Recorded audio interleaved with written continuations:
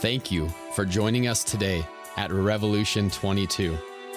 We are a church in downtown Boise, Idaho. As we learn from God's Word in the book of John, we pray that His Word would be received and would bear fruit in your life.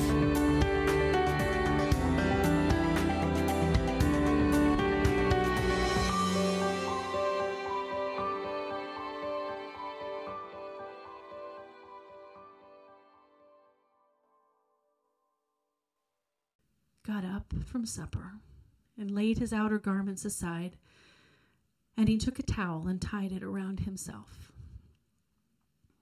Then he poured water into the basin and began washing the disciples' feet and wiping them with the towel which he had tied around himself. So he came to Simon Peter. He said, "Lord, you are washing my feet?" Jesus answered and said to him, "What I am doing, you do not realize right now, but you will understand later." Peter said to him, "Never shall you wash my feet." Jesus answered him, "If I do not wash you, you have no place with me." Simon Peter said to him, "Lord, then wash not only my feet, but also my hands and my head." Jesus said to him, "He who has bathed needs only to wash his feet. Otherwise he is completely clean. And you are clean. But not all of you." For he knew the one who was betraying him. It was for this reason that he said, "Not all of you are clean." Then when he had washed their feet and taken his garments and reclined at the table again, he said to them, "Do you know what I've done for you? You call me teacher and Lord, and you are correct, for so I am. So if I, the Lord and the teacher, washed your feet, you also ought to wash one another's feet. For I gave you an example, so that you also would do just as I did for you. Truly, truly, I say to you, a slave is not greater than his master, nor is the one who sent greater than the one who sent him. If you know these things, you are blessed if you do them." So have you ever, can we get the lights in here, Harrison? Sorry. Have you ever felt like you've lost sight of something that God's word commands of you to do? Like you feel like, man, I totally forgot it, or I totally lost sight. Like, has that ever happened to any of you? Like, a few of you, thank you. Some of you are paying attention. Cool. I feel like that happens pretty regularly to my life. I feel like I'm studying or I'm reading the scripture and God kind of convicts me or confronts me or gently rebukes me or however he does it for me. I feel like there's a lot of times where I come to it, but I'm always perplexed as to why it happened. Like what exactly brought about this issue? Why did I all of a sudden lose sight of this aspect of who God is, or this part of what Jesus is commanding of me? And I'll just share real quickly one that happened to me recently. I felt like every week we share as a staff at our staff meeting before we get into the meeting, one person shares what the Lord is showing them. It was my week this week, and as I was studying, I felt like the Lord had shown me that I had lost sight of joy, like with the fruit of the Spirit, joy. Like I was doing life without joy. I was kind of just drudging my way through it, kind of going at it. And so that got me questioning, okay, well, I started looking at the fruit of the Spirit and understanding that, and then seeing the fruit of the flesh right before that in Galatians, if you want to go read it later. And I was like, okay, so why did I lose joy? Like, why am I operating with outside of joy? Like, God is joy. Like, why would I not do that? And so that took me to John 15:7-11. It says this. It says, "If you abide in me," the word abide is probably best for us to understand, like remain. "If you abide in me and my word abides in you, ask whatever you wish, and it will be done for you. By this my Father is glorified, that you bear much fruit, and so prove to be my disciples. As the Father has loved me, so have I loved you. Abide, remain in my love. If you keep my commandments, you will remain in my love, just as I have kept my Father's commandments and remain or abide in his love. These things I have spoken to you, that my joy," now hear this, "that my joy may be in you, and that your joy may be full." That word full is overflowing. So here we see that joy will come from remaining in Jesus and by doing what he asks of us to do. And so I was wondering, okay, what in my life, where in my life am I missing the fact that like my joy doesn't come from the things that maybe we look at in this world, but my joy comes from actually remaining or abiding, doing the things that he asks of us to do, that he commands of us to do in his scriptures. So then I was like, okay, well, where am I not doing things? And then I came to this text and I was like, oh, thank you, Lord, for that. That's wonderful. And so today's scriptures, we're going to look into it. I believe that Jesus says 6 words in here that I'm choosing to believe that will change every single person here today. And the reason I say I'm choosing to believe is not because of anything I think that I will say that's incredibly profound. It's because I don't know how anyone who professes to know Jesus, professes to know him and says that he is my Lord, my Savior, that wouldn't see these 6 words as something that should have an effect on our everyday life. And so I'm believing that. I refuse to believe that you're going to ignore them. I refuse to believe that we aren't going to move forward. As followers of Jesus that have been loved by him, we know that keeping his commands and doing what he asks of us is because we love him. And he's given us the strength to do so. So I'm going to ask something pretty hard of all of you today. Can you get the bowls, the towels, and the water so we can... Just kidding. We're not going to do that. Sorry. Everyone's like, oh, my feet. No, we're not going to do that today. In fact, I think I'm going to ask something of you that's harder.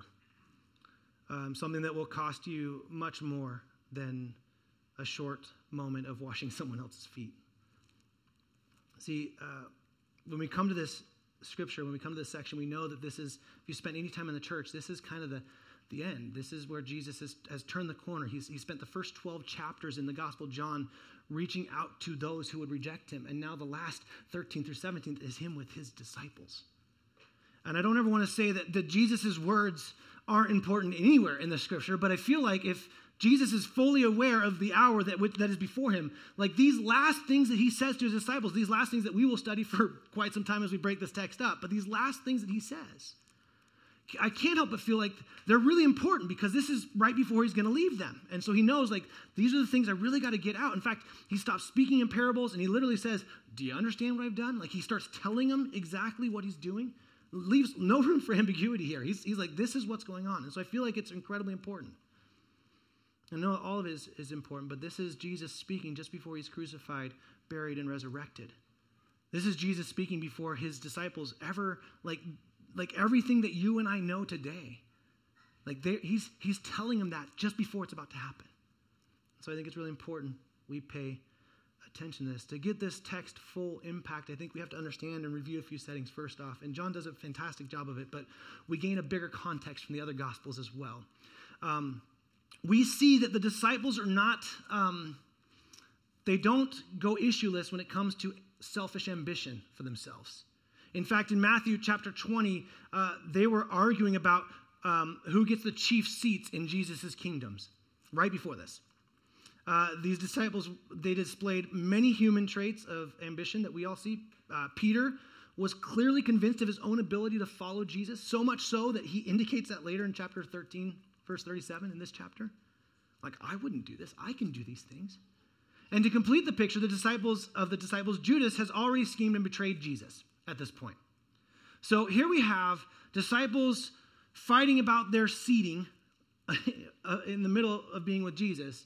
And we have one who has betrayed him. And then Luke 22 says it this way. And this is literally as they're walking into the room.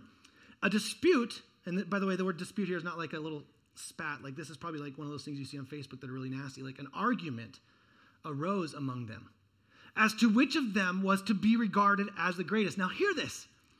They're arguing. They're fighting about who is greatest. Like we even know today, like you don't do that. You got to hide it if you're going to do it. Like don't be that obvious. Right? They're arguing about this. And Jesus says to them, well, kings of the Gentiles exercise lordship over them. And those in authority over them are called benefactors. But not so with you. But not so with you. Rather, let the greatest among you become as the youngest, and the leader as the one who serves. It was in this very human-centered context that Jesus adopted a totally different example of humble servant to be the model for discipleship. So it's in this context, the people that are arguing about who's greatest in the room, Jesus does something that is, I wish I could somehow communicate, makes no sense for us to have happen. Foot washing was commonplace in the Greco-Roman and first century Jewish culture. Like, one, as a ritual of daily cleansing. Two, as a spiritual or religious act, like such as washing before the Sabbath, or as a token of hospitality when someone entered a home. Like, foot washing happened. Why? Because they were in a bunch of chacos, right? And it was really, really dusty wherever they went. They were in sandals all the time, walking around in dust. I don't know if you've ever been camping for like 4 or 5 days, not being near water. You ever seen your feet at the end of it? It's almost embarrassing in the shower by yourself. Like, ooh, that was there? Like, this is them every single day.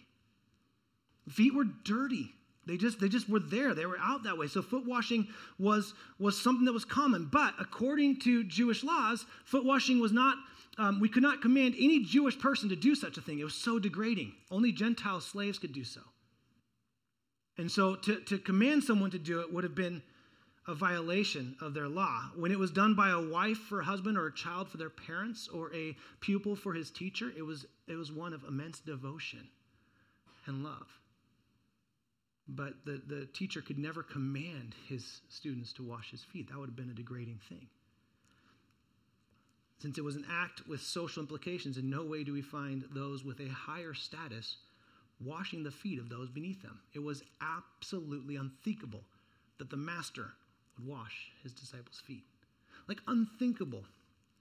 The disciples were eating at a table. It's a U-shaped table that would have been the height of about a coffee table, so it was lower, so they're reclining at it, and what they would do is they recline on their arm forward, and their feet would be back. What makes that interesting is, with their feet being back, I don't know if you have stinky or dirty feet, but if they're out like that, everyone can see them. And it also is exacerbated by the fact that if there was someone that wasn't Jesus washing their feet, they could completely ignore them as their feet were washed because they were facing inward towards each other. And the table was set in such a way that the host or the leader of the thing, the closest people would be at the U, and then they'd work their way out from there. And so it's in this setting that they're doing this. I was trying to think of something that would be like a common, like, today thing. And so I was like, what if, like, President Biden, oh, that's probably too triggering, sorry. What if, like, a Kardashian came, no, I don't know if that's a good, I don't know a good idea, okay? I can't think of anything in our context today that we could do in such a way that would be as unthinkable, as ridiculous, as astonishing as what Jesus is doing with his disciples. I can't find a modern day example of that. Even if we were to sit down, I would sit down and start and wash all your feet, it pales in comparison to what's being done culturally in this setting and what Jesus is doing with his disciples. And John makes it incredibly clear, which is wonderful, as if that setting wasn't enough for us to understand. So here's what foot washing is. It's a degrading thing. It's only meant for Gentile slaves. Like, you don't do it. Like, it's not something you do. What's interesting is the disciples had already been in the room with the Pharisees. If you go back with Mary and the crying, washing of feet, like, they've already been kind of chastised by the fact that they forgot to wash their teacher's feet. But John makes it even more clear who's doing this washing.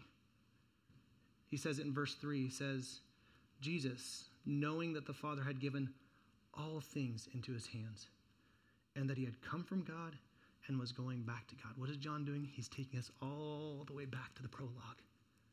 Chapter 1, verse 3, in him, the Word, all creation was him. He, chapter 1:14, the Word became flesh. To see Jesus is to see God. We see that in chapter 12. Or his agent on earth, because he is from above, chapter 8:23. He has a life in himself and has the authority to execute judgment because he is the powerful Son of Man, chapter 5, verse 26. What is John doing? He's establishing this. Look, these disciples and who they are arguing, walking into the room about who's the best of Jesus' followers. We don't do that today, not at all, right? Who's the best? And here is God. God in the flesh. Created every single one of those men that are sitting around the table with him. Fully God. And he gets up from the table. And John, again, in this context, makes it clear. That we should view what he is doing is that Jesus is posturing himself as a slave. He is posturing himself as a slave by removing or laying down his outer garments. It's the same verb that's used when he lays down his life. By doing this and taking his outer clothing off and then tying a towel around himself and then cleaning with that actual towel, that's only seen one way, and that is a slave that does such things. It was the humbling or dishonoring symbolism in this is unmistakable to everyone in that room. That's the setting with which this is set. That's the context that's in place. And I still feel like it pales in comparison to what we just can't grasp the levity or the grandness of what was going on in that room. But good old Peter, he helps us feel like we're in that room. So Peter comes to Peter. Jesus is washing. We don't know what order. Some theologians love to try and guess the order. We don't know that. But it's safe to say that someone or a few or someone was washed before Peter because Peter sees this thing happening. And the question that we get in the scripture doesn't do it justice. When he's like, Lord, you're going to wash my feet. It's actually spoken, it's not really a question. It's spoken more like a challenge. Like, you're not going to try and wash my feet also. Which now visualize this. They just had an argument about who was greater. Peter now is saying, well, okay, I could get why you do it with them, but you're not going to do it to me too, right? Like he started to elevate himself in the room. I don't know which way. More humble or better. I don't know which one, but both end up in pride. He says, you're not going to wash me. And Jesus says, well, if I don't wash you, you have no part, no share. That word share is what we see all over in the Old Testament, what Peter would have known fully in context of the Torah and everything else. Inheritance. Our inheritance, most of the time in the Old Testament used as land, but Jesus is saying, no. If I do not wash you, you have no part, no inheritance with me. And Peter's like, well, then my hands and my head too. Give me more of that, right? And Jesus changes, in the Greek we don't see it, he changes from the washing to bathe. He meets Peter right where his context is. Oh, you're talking about like bathing yourself. Those who are bathed, their whole body is clean except for their feet. In the context, you walked on dirty feet. There you go, your feet washed. And then he comes back out and he says, but do you see what I have done? Do you see what I have done? If Peter's not washed, he cannot have any part in Jesus. The humility we see in the foot washing must be seen through the lens of Jesus' ultimate washing, namely his sacrificial death, which cleanses us of our sins. This is what Jesus is doing. He's speaking on a very practical level. We're going to get into it, but he's also speaking very, very beautifully about the fact that he must go to the cross for us to be washed. For you and I to be cleansed, be cleansed from sin, he must die. The hour of glorification, that's what John has said over and over and over again. The hour is talking about him being glorified, lifted up on a cross. This is what he's doing. It's precisely because their Lord and teacher was willing to adopt this humbling model of foot washing that Jesus' disciples cannot treat humility as merely a nice idea that is unrelated to Christian life. Now, hear me on this. There is no room at all for an arrogant or prideful Christian. None. There is not even a moment of it's okay, we can kind of be a little arrogant because I'm pretty awesome in this area. No, there is no room for that. None. What Jesus does here destroys any chance of us being able to walk around with arrogance or self-confidence or self-righteousness or pride. He destroys that. There's no room for it. So if you find yourself oh man, I like to think of myself as better than someone else, I want you to know, hear me, please, clearly hear me. There's no room for that in a follower of Jesus Christ. We cannot operate that way. It's not hey, you shouldn't. We cannot operate in pride. Why? Because Jesus right here has displayed immense humility. And what he says a little bit after this. Right here he goes on and says, servant isn't greater than his master. He says this all over. We see this all over the Gospels. What is he saying? And this is why I say we can't have pride. We can't, because if we are okay sitting in our arrogance, then we're saying that we are greater than Jesus. And we are not. A servant is not greater than Jesus. We will never be greater than Jesus. This is what's so foolish. We realize that. Even the disciples realized that. And instead of thinking they were greater than Jesus, they started looking around them and said, who am I greater than? It's the exact opposite of what Jesus is communicating and displaying in the foot washing. The force of the statement here is to remind us, followers of Jesus, that there is no reason to become puffed up. None. Not over our calling, our giftings, our accomplishments, our spirituality, our knowledge. Please hear me on this. There is no reason for us as followers of Jesus to become puffed up in anything. Anything good in you is him. Anything. We get no credit for it. Our best credit is staying submitted to him. This is why I said this is so important. I think we've lost sight of this. We sit in rooms and start elevating ourselves over other people based on our thinking, our knowledge, our understanding, our practicality, or how often we do or don't do something compared to someone else. This just makes no sense. I feel like if we know what we know today and we were sitting in that room and those disciples came in and started arguing about who was greater, I feel like we would be like, ooh, really? Right now? Like you're in the presence of Jesus and you're going to argue about who's better? I mean, I'd hope we'd think that, but most likely we'd probably be just explaining why we're better because we know more than them. Servants should not consider themselves to be greater than their masters. If this is so, if we are not to consider ourselves greater than Jesus, then what is applicable to the master, which is sacrifice, is incredibly and likewise applicable to the servant.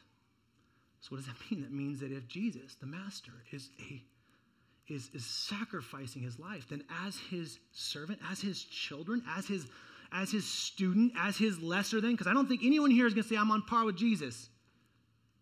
God calls us co-heirs with Jesus, which is amazing, but that's a work of him. But I would not stand next to Jesus and be like, I'm equal, dude. That's not going to happen. That means that we are to live our lives, a life marked by sacrifice, as Jesus lived his life as sacrifice. And then in verse 17, he says, if you know these things, if you're aware of these things, if you understand these things, because this begins with, do you understand what I'm saying? Do you understand what I'm saying? If you know these things, if you're aware of these things, if you understand these things, if these things make sense to you, then what does he say? Cool, enjoy your knowledge. No. He says, blessed are you if you do them. And this is what changed this text for me in such a huge way. Was these 6 words that I was talking about earlier when he says, do you understand what I've done for you? Verse 14, if I then, your Lord and teacher, have washed your feet, you also to wash one another's feet. And then here it is, for I have given you an example that you also should, now hear this, do just as I have done. Hear that? It's not do most of the way of what I've done. Hey, when it's comfortable, do it. When there's no football on, do it. When you have some free time, do it. When Netflix show isn't binge watch, no. It's do just as I have done. There's no ambiguity in this. He's very clear. He says, do just as I have done. In the teaching of Jesus, there is no division between head understanding and life practice. Hear me on that. Jesus never separates them. But we do it all the time. And sometimes we do it because God in his grace is sanctifying and our mind gets there first and our bodies have to catch up or vice versa. And that's okay. That's a process. But so many of us are content on just knowing something about Jesus and not living for him. Saying we are to be like Jesus, but not doing the very things that he has commanded of us to do. And then we wonder, like me, why don't I have any joy? Oh, because I stopped remaining in his commandments, doing as he said. I'm not doing what he has said for me to do. When I do those things, my joy will be overflowing. That seems like a selfish reason to do it, but I'm all in if Jesus has given me option to do that. Do as I have done. Do just as I have done. These 6 words should not be confusing at all to us. There isn't another way to take these words. Do just as I have done. Do just as I have done. He says this differently in Luke 6. There's people hanging out with Jesus confronting things. And he says, why do you call me Lord, Lord? Meaning, like, why do you establish me as your Lord? And not do what I tell you. Everyone who comes to me and hears my word and does them. See that? There's no pause. Everyone who comes to me and hears my word. It's everyone who comes to me and hears my word and does them. I will show you what he is like. And now he comes in this little visual aid. Like, let me just show you what the man or the person or the woman or the individual that hears what I tell them to do and does them is like. It's like a man building a house who dug deep and laid the foundation on the rock. And when a flood arose, the stream broke against that house and could not shake it because it had been well built. Do you see what he's saying here? He's saying if you want to establish yourself on the right foundation of Jesus, then when the storm comes, 2020, 2021, does it feel like a decent storm? When the storm comes, yeah, it'll come. It'll hit you hard, but your foundation is so strong, nothing will shake you off of it. You may bend, you may even twitch a little bit. You might feel like it's a little bit of an earthquake. At times you might feel like it might be too much, but when it's built on the foundation of the rock of Jesus Christ, nothing can take you away from that. See that? Well, how is it done that way? By not just hearing his word, but by doing them. This is what he says. We've lost sight of the doing as believers. We're really good at hearing. And dare I say, even repeating what we're hearing, but not doing it. He goes on, says, but the one who hears and does not do them is like a man who built a house on the ground without a foundation. When the stream broke against it, immediately it fell, and the ruin of that house was great. Please hear me on this, church. I do not mean this harsh, but I believe there are many people that are sitting here today, that have been sitting here, or that will sit here in the future, that have built their house not on Jesus. They have built their house on Jesus plus, Jesus and when the storm comes, their house will be shaken away. And that is sad. That is not what we hope for. But I'm telling you right now, if you are Jesus and anything, you need to pull out a jackhammer and rid yourself of that foundation. Ask God to cut every single bit of it away that isn't just Jesus. And the way that you can know if you've done that, it's brilliant. The way you can, it's almost like God is writing this stuff. It's just brilliant. The way you can know if you've done it, because you hear what he says, you read what he says, and you do it. That's how we know that we built it on the right foundation. Do just as I have done. Do just as I have done. If your quote-unquote faith is built on anything other than Jesus' teachings, the storm will come, the flood will rise, and it will not last. Only Jesus. Only Jesus. The Apostle Paul did this really well. We know he had mistakes, so don't idolize him, and what's good in him is the Spirit of God working in him. But he says this, we see he served because he had been served. I don't have the slide up for you, but Galatians 2:20 says, I have been crucified with Christ. It is no longer I who live, but Christ who lives in me. And the life I now live in the flesh, I have lived by faith in the Son of God who loved me and gave himself for me. This is what one scholar says about this section. He says, the motivating force behind Paul's life was not the law or a desire to promote his Jewish religiosity. The apostle realized that he had been washed, that God had given himself to him. Therefore, he can now freely and joyfully give himself to others. To serve as Jesus served requires humility. It requires sacrifice. It means taking up the lesser role for the benefit of someone else. This is what it means. But see, here's the problem. We have elevated ourselves above others. We see our time as more valuable as others' times. Well, I would serve in this way, but I'm just really busy. My time's really busy, as if the people they're serving don't have anything going on in their life. We see our comfort as more important than other people's comfort. We see our sacrifice as better than others. We are no better than the disciples in the room sitting with the Lord, yet fixated on who is better. I just can't imagine that. I can't throw. Just tell you right now, it's a confession. I'm a terrible thrower. Like anything, football, baseball. You want to go play catch with me, just laugh. That's really what it is. I can't throw. But it feels like the best analogy I can get with what we've done as a church, it feels like all of us are going up to Jesus and trying to say, look at how good I am. It'd be like me going to some pro quarterback and being like, hey, look, I threw that ball once. Isn't that amazing? And he'd probably be like, neat. I can do that every day, all day long. And that's a bad example because obviously Jesus is way cooler than a pro NFL player. But my point is it seems like we're so fixated on ourselves, so proud of ourselves, that we would rather elevate ourselves above someone else so we can feel good about being proud about ourselves. All the while, Jesus is in the room washing our feet, all of us. It's like, can't be waste with that, Jesus. I gotta argue who's gonna sit closest to you. Like, leave me alone here.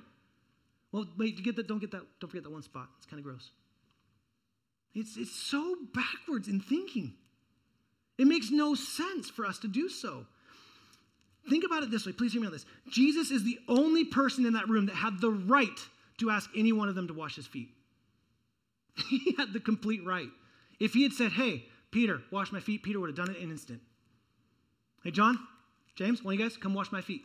They would have done it in an instant. Now, I would have loved if he had asked that to see if they'd actually washed the others' feet, because I bet they wouldn't, because they were so worried about their hierarchy there. And to do so would have put them underneath them. But he had full rights to say, wash my feet. In fact, Jesus could walk in here and say, every single one of you need to wash my feet. And every single one of us would probably do it in a heartbeat because it's Jesus. Yet, Jesus laid down his rights to serve those in the room. Now, I realize that's a statement that may have triggered a few of you. I'm not speaking politically. But let me just lean into that for a second. If your ideology tied to a worldly system, a worldly kingdom, that is not tied to the kingdom of God, allows you to justify thinking down and not serving other believers, there's a big issue in your heart. Huge issue in your heart.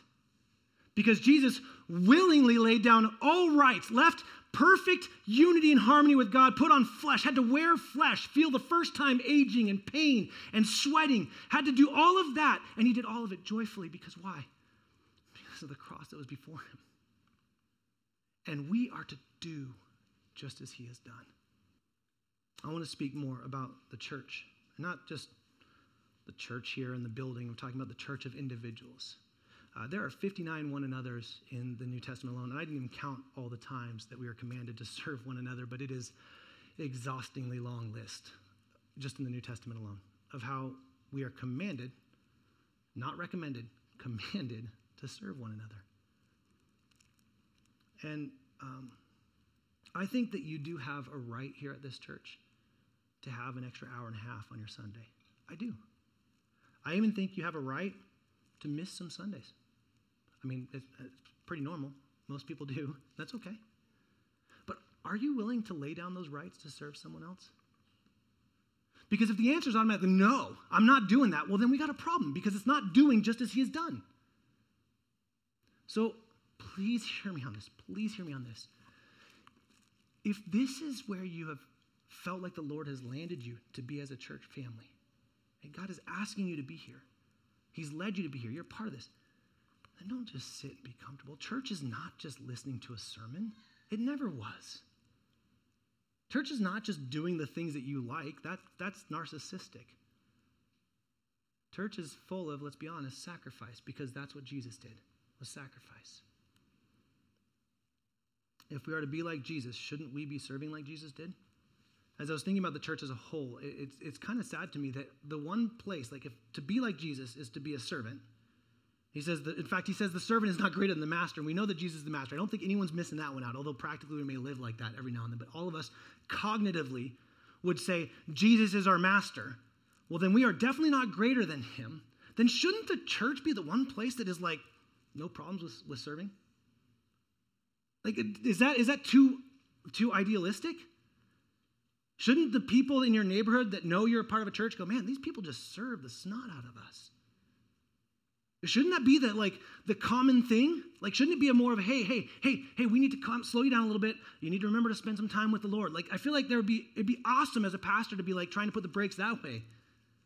But statistically and realistically, this is true in our church as well. On any given week in any church, about 10% or 15% of people do everything. And I was like, that can't be us. So I did math. I'm not great at math, but I did a little bit of math. About 80 people is what it would take for us to do everything that we feel like the Lord wants us to do well on a Sunday. And have every kid's classroom open, do everything that we can as volunteers. Or 80 people, that seems like a lot. I was like, well, that's a lot. Maybe that's why it's not working. Except for in the last 5 weeks, not counting the people online, the adults that have been here, we've been over 200 people every Sunday. Guys, that's not even 40%.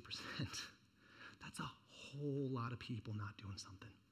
Now hear me on this, please. Please hear me on this. I know many of you are doing things elsewhere. Praise God for that. I know many of you are serving your neighbors. Praise Jesus for that. But here is Jesus in the upper room with just his disciples, and he looks at all of his disciples and says, what I've just done with you, you do that with each other. And I'm sorry, I struggle to believe that we're really doing as Jesus has done as a community. I think we can do better, all of us. If you're here then, I want you to ask, why am I not serving somewhere? Why? And ask that question. And I'd be willing to bet, let me give you some answers that I believe many of you, and I know many of your stories, would answer. Well, I just had a baby, or I'm in transition, or I just moved here, or I still don't know if I even like this place to call home as a church. Like, I don't want to do that. Like, there's lots of justifiable good reasons. I'm exhausted. I'm burnt out. Okay, well, then you're burnt out because you're doing too much in the world. Because Jesus' yoke and burden is not burnout. And you're justifying burning out by doing all these other things, while the very people that you are commanded to love and serve, to be like Jesus, to prove you are his disciples, are going without. And then what ends up happening is 10 to 15% are doing everything. And they're literally getting exhausted. So I want you to ask this question, and then apply this to what Jesus models here. Is there any selfishness in your answer? Any? And if there is, praise God, don't wallow in shame. That's not what I'm talking about here. That's not what God does. There's no condemnation for those who are in Christ Jesus. Please hear that. But you want to build your house on a foundation, then don't just hear what he says. Don't just be like, oh yeah, good conviction, and leave like you like bitter coffee or something. Like, no. Let the Spirit do what he needs to do in your heart. And I'm telling you right now, here's what's going to happen. I promise you this. It's going to be really hard. You're going to have to give up things. Let me just say it this way. You're going to have to sacrifice something. Because the servant is not greater than the master, and the master sacrificed his life for us. And then he says, to follow me, you must take up your cross daily. Not just Sundays, not just for an extra hour and a half here or there, like daily die to yourself to follow me. That's what Jesus is saying here. He's modeling this for us. If you are getting mad at me right now, or fairly uncomfortable for even saying this, then either I have come across in a condemning way, so forgive me for that. That is not my desire. I believe wholeheartedly in what God is doing for our community, and I believe you do as well. That's why you're here. And I believe that every one of you should be playing a part in this, because I think that there's relationship. And I mean, I don't know if you guys paid attention to 2020, but the whole separation thing did not bode well for anyone. I think it's time for us to roll up our sleeves and get a little bit more serving. And I get it. Some of you are like, well, I'm not comfortable doing this. Great. Serve midweek. I don't care.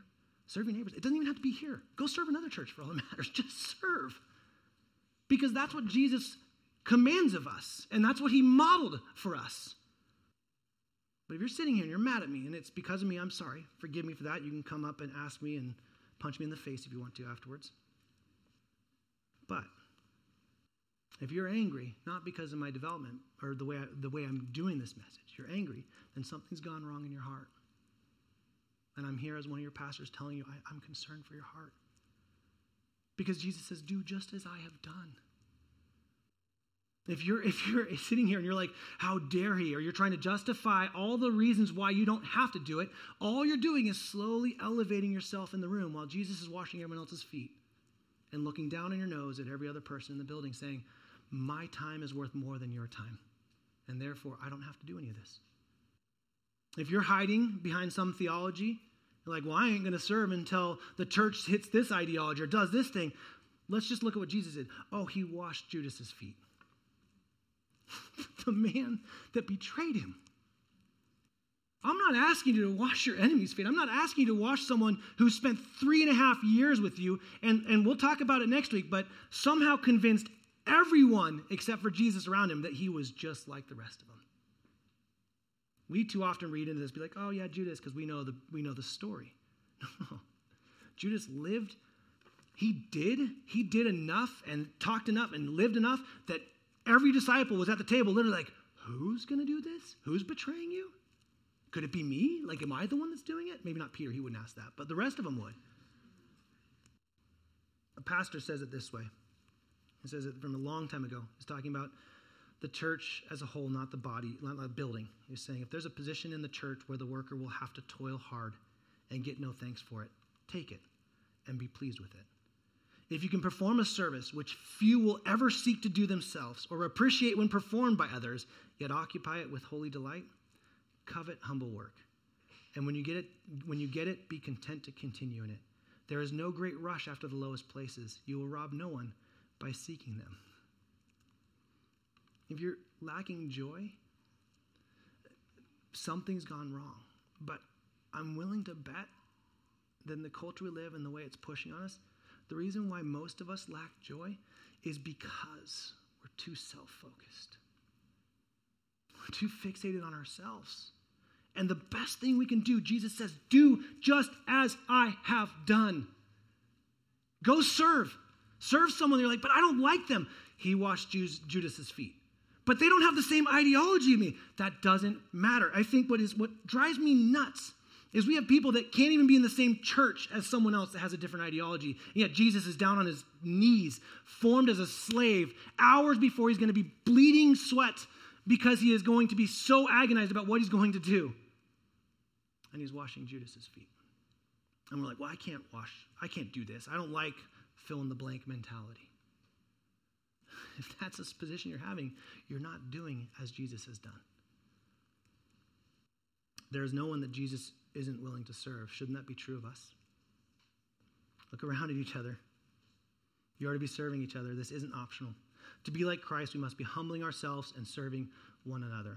I think we like to think so often, one of the things I think as a church we're getting better at, we've done really well in the past, is I think it's, if I were to say, hey, let's go serve the refugees that are coming here, I think I'd get a good chunk of you that'd be like, yeah, let's go do that. That's awesome. That's exciting. And I think a lot of people will be excited about doing that, but when they're like, I don't even like kids, so I'm not going to serve in kids. First off, there is something seriously wrong with that. I mean, I sometimes don't like my own kids. I'll admit that, okay? But Jesus couldn't have been more hostile at times to his disciples when they stopped the children from coming to him. And by you saying, it's time to wake up, whoever's there. By you saying, I won't serve in kids because I don't like kids, you know what you've done? You just elevated yourself above them. And you know what Jesus says? You want to inherit the kingdom of God, you must become like a child. See, this is why I'm perplexed. I'm not mad. I was told it felt like an intervention for a service, so I'm not trying to do that. But church, we can do better. We can do better. I do not want to be a follower of Jesus that every single person around me goes, wow, he serves himself really well. I don't want to be a part of a church that is about making ourselves comfortable, making ourselves more knowledgeable, all the while lacking the fact that we are unwilling to serve one another. I want to see people make more mistakes. I want to see you not count the cost and serve someone. I want to see you serve someone that can't thank you or can't repay it. I want to see you serve someone where I don't even see it happening, but someone's like, someone served me and I don't know who it was. Praise Jesus, he gets the glory. We can do better as a church, not just here on Sundays, but hey, 280, that's a really easy mathematical problem. There's no reason why we should have a classroom closed right now. I watched a kid come in the first Sunday that we were closed, and I didn't tell Sarah this because I knew it would break her heart, but I told her in staff meeting so she knows now. And he was bawling, and I was like, what's going on? He was so excited to share his memory verse today, but his classroom is closed. I don't share that to shame you, but guys, I don't know a lot of kids that like the church. And if we got kids that want to come in and want to partner with us, then I feel like, why are we holding them back? We can do better as a church. Picture for a second, just do this for me. Picture for a second Jesus washing your feet. See, I'm convinced that when Jesus was washing the feet of the individuals, I'm convinced that he was doing something else. This is a conjecture. We don't have anything in there. Like he was either praying silently before the Lord, before God for them, or he was speaking some encouragement. But what would he say to you? Right now, put yourself in that spot. You get home, you walk in, and Jesus is sitting right there. Trust me right now, the way you picture him, he probably doesn't look like that. But he's sitting right there, okay? And he's like, come here, sit down. Sit down. Take your shoes off. Take your socks off. I'm going to wash your feet. What would he say to you? Well, let me tell you one thing really quickly, because I think it's important on a message like this that he wouldn't say. He's not going to look and go, I'm so disappointed in you. How dare you? He's not going to do that. You know what he's going to do? He's going to love you as he loved you all the way to the cross, to buried in resurrection. And that kind of love should compel us to do just as he has done. It's not a shameful response. It's not a, oh, dang it, I should do better. It's a, no, I want to do this because he's loved me so well. I want to love him back. Not out of duty, but out of joy. I promise you, it's going to take sacrifice. It's going to be hard. The first time you do it, you'll be late getting there. You'll fight with your spouse to wherever it is. It'll be an absolutely atrocious experience. You'll leave and feel like no one thanked you. But remember Jesus, hours before he went to the cross, washed these men's feet who literally turned their back on him and left him alone. You're doing a good work. You can't serve the Lord and not be doing a good work. For even the Son of Man did not come to be served, but to serve, and to give his life as a ransom for many. Galatians 5:13 says this, for you were called to freedom, brothers. Only do not use your freedom as an opportunity for the flesh, but through love, serve one another. The band's going to come up. We're going to sing here in a second, but I want to ask you to do one thing, a good practice for you, if you will. Here's your homework. I want to encourage each of you to take this statement, do just as I have done. Take this statement and apply this to other areas of Scripture. Do just as I have done in generosity. Do just as I have done in forgiving. Do just as I have done in treating your enemies. Do just as I have done on how you speak to others. Look, these 6 words can radically transform our lives if we would just do just as he has done. If we would let our generosity, our time, our heart, our conversation be steeped where people interact with us and they're like, at first they think it's us, but then they realize it's not us because we're not doing it on our own strength. We're doing it with the Spirit of God that has been given to every believer to do so. So do just as he has done. That's the best part, guys. If you're like, but I don't know how, just start. Because the Spirit of God, anything you do good, that's his. It's not you. That's his work. We're going to take communion in a second. And so during the song, I would encourage you to grab your communion and we'll come back together. I think it's a beautiful symbolism of what Jesus is doing in the washing of the feet, which is that we will be washed clean of all sins through the spilling of his blood. So let me pray. Heavenly Father, we thank you for loving us in spite of us. We thank you for choosing me. I thank you for giving me life. I thank you for convicting me. God, for the individuals that are in the room right now that are so hard in their hearts, God, I pray that you'd soften them. For those that are moving towards shame or guilt, God, I pray that your Holy Spirit would comfort them and allow it to just be conviction. And God, for those that are here that have heard you today, I pray that they wouldn't just be hearers, but they'd be doers. We love you, Lord. We pray this in Jesus' name. Amen.